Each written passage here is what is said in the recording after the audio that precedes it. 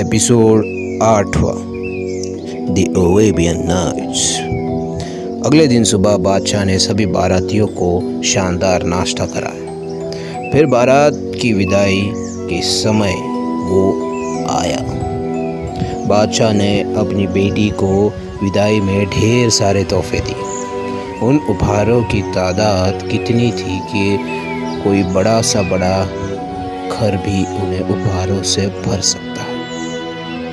Aladdin को बादशाह ने युवराज की पदवी से विभूषित किया।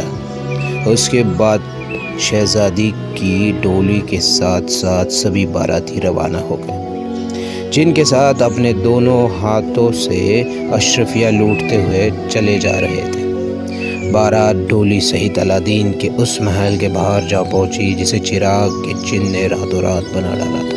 संपूर्ण महल सफ़ेद व रंगीन संगमरमर के पत्थरों से बना था।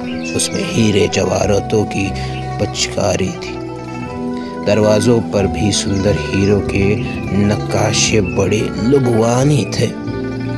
महल को देखकर ऐसा लगता था कि उस महल को मानो स्वयं खुदा ने बनाया। अलादीन महल को देखकर अति प्रसन्न हुआ। उसने खुदा को तथा जिन को शुक्रिया अदा किया तथा अपने कमरे में आराम करने के लिए चला गया। अलादीन की माँ ने बड़े प्यार के साथ अपनी बहू को पालकी से उतारा। वह ऐसी सुंदर चांद से मुखड़े वाली बहू देखकर उस पर न्योहाचर हो गई थी। आज वो गरीब दर्जी मुस्तफ़ा की बीवी के नाम से नहीं बल्कि युवराज अलादीन की माँ के नाम से पहचानी जा रही थी। आज वो बेहद प्रसन्न थी तथा अपनी किस्मत पर गर्व महसूस कर रही थी। गर्व भी इतना कि शायद कोई कल्पना भी नहीं कर सके। रात होने के बाद अलादीन शहजादी के कमरे में आए। शहजादी लाज शर्म से सिकुट सिमट कर बैठी थी। दोनों के मिलन के समय अब दूर नहीं थे। दोनों को कई दिनों से इस घड़ी की प्रतीक्षा थी। अलादीन ने प्यार से शहजादी को कोमल मुखड़े को हाथ लगाकर ऊपर उठाया। आज मैंने तुम्हें पा लिया मेरी प्यारी शहजादी। खुदा ने हमें एक दूसरे के लिए ही बनाया है मेरे सरताज। शहजादी के शब्दों में अटूट प्यार छुपा था। हमें मिलने से कौन रोक सकता था? हमारा मिलन तो होना ही था। शहजादी अलादीन की बाहों में समा गई और बोली, मेरे सरताज, इस मिलन के लिए मैं कब से तरस रही थी। अलादीन ने शहजादी को अपने अंक में समेट लिया और शहजादी को प्रसन्नता का कोई ठिकाना नहीं था। उनकी तमन्नाओं का संसार सज चुका था। बस अब एक दूसरे की बाहों में खो जाने का ही समय बाकी था।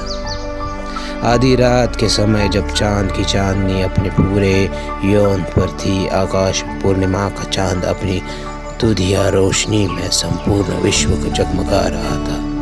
आकाश में टिमटिमाते तारे भी मानो महल के बाहर वाली बाग में बैठे अलादीन तथा शहजादी का मिलन देखकर प्रसन्न हो चुके थे।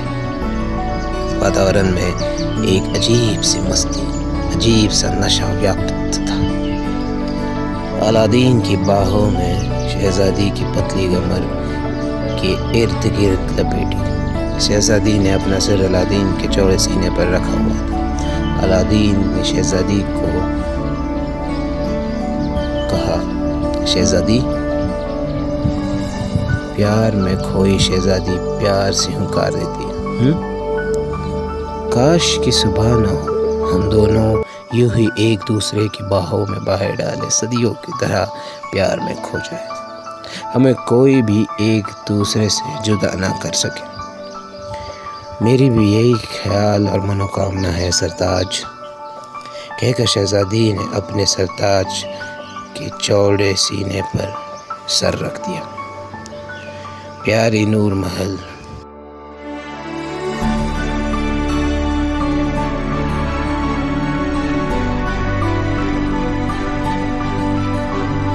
चांद की दुधिया चांदनी भी तेरी खूबसूरती के सामने फीकी नजर आ रही है। अलादीन के शब्दों में भी एक नशा था। ऐसा लग रहा है कि जैसे समूची चांदनी समेट कर मेरी बाहों में आ गई।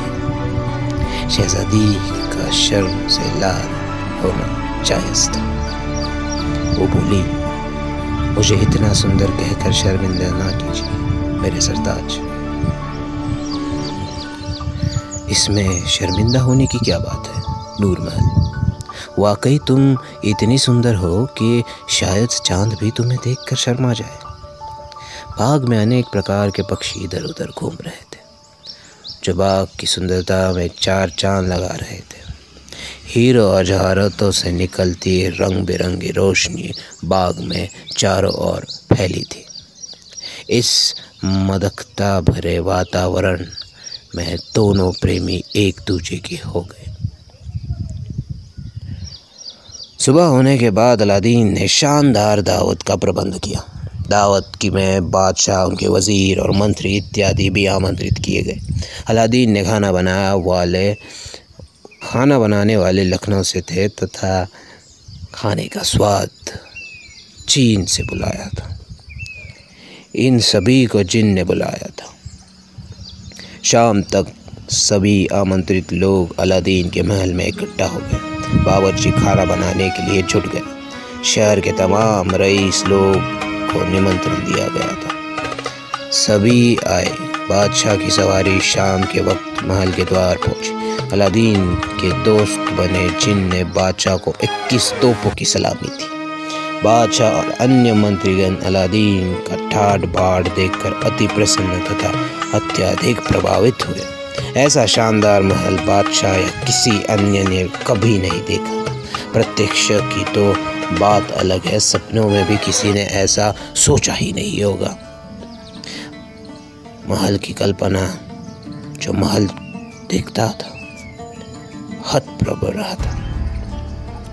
महल की सुंदरता का बयान जुबान खुद ब खुद करने लगी। लोगों की प्रशंसा पर अलादीन बहुत प्रसन्न था। रात के समय भोजन का समय हुआ। जिस वक्त भोजन परोसा गया तो लोग पुनः आश्चर्यचकित हो गए, क्योंकि अलादीन ने प्यासी तरह के पकवान लोगों को दावत में परोसे थे और भोजन भी इतना स्वादिष्ट था कि लोगों ने अपनी उंगलियां चाटने से फुर्सत नहीं मिली। स्वाद का ऐसा कमाल था कि लोग आवश्यकता से भी अधिक खाना खा रहे थे। खाना खाते जाते और वाह वाह करते रहते। अगले दिन सुबह अलादीन ने बादशाह से अनुरोध किया कि वो उसका महल भी देखकर ये पूछे कि उन्हें वो महल कैसा लगा। अगले दिन सुबह अलादीन ने बादशाह से अनुरोध किया कि वो उसके महल भी देख ले और कैसा बना है वो भी बता। बादशाह ने अलादीन का अनुरोध स्वीकार किया तथा अपने मंत्रीगण को साथ लेकर महल के एक एक कमरे की सुंदरता देखने लगे। मंत्रीगण तथा स्वयं बादशाह भी महल के कमरे की सुंदरता देखकर हतप्रभ हो गए थे। सभी ने महल की सुंदरता की भूरी भूरी प्रशंसा की। इसी इसी प्रकार में घूमते घूमते सभी एक कमरे के और बाहर वाले बरामदे में पहुंचे। बरामदे की सुंदरता भी अद्भुत थी। बरामदे की सुंदरता व सजावट देखकर सभी दंग रह गए। बरामदे में अनेक दरवाजे थे और उन दरवाज़ों पर हीरे जवाहरातों जैसी सजावट हो चुकी थी। अचानक बादशाह की नज़र एक दरवाजे पर पड़ी। वह दरवाज़ा साधारण था, उस पर कोई ज़्यादा सजावट नहीं थी। बादशाह ने आश्चर्य भरे स्वर में पूछा और अलादीन से कहा, कमाल है, सभी दरवाजे की सजावट अनोखी है, परंतु इस एक दरवाजे को खाली क्यों छोड़ दिया है? मैं कुछ समझा नहीं। बादशाह सलामत, मेरा दोस्त दरअसल इस पर हीरे जवाहरात चढ़ाना भूल गया था, अलादीन ने जवाब दिया। फिर मैंने सोचा चलो कोई बात नहीं, मैं इसे बादशाह सलामत से ही जुड़वा लूँगा। सुनकर बादशाह ने अपने वज़ीर को आदेश दिया, वज़ीर जी, शाम तक ये दरवाज़ा पूरा हो जाना चाहिए। इसके लिए जितने भी हीरे जवाहरातों की आवश्यकता पड़े हमारे शाही खजाने से निकलवा लो। शाम को मैं ये दरवाज़ा दोबारा देखूं तो ये दरवाज़ा बाकी दरवाज़ों के समान सुंदर बनाना चाहिए। वज़ीर ने सिर झुकाकर बादशाह का आदेश माना। इसके बाद बादशाह अपने महल चले गए। वज़ीर कारीगरों के साथ सामान लेकर वापस अलादीन के महल पहुंचा। कारीगरों को उसने दरवाज़ा पूरा करने का आदेश दिया। कारीगर अपने काम में जुट गए, परंतु बादशाह के खजाने के सभी हीरे जवाहरात लग जाने के बाद वो दरवाज़ा पूरा नहीं हुआ।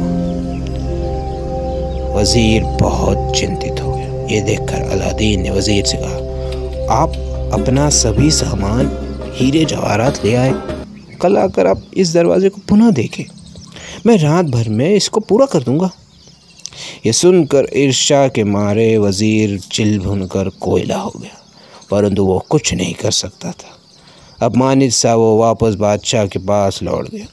बादशाह को उसने सारी बात बताई। वज़ीर सोच रहा था कि शायद बादशाह अलादीन के कथन पर नाराज़ होंगे, परंतु ऐसा नहीं हुआ।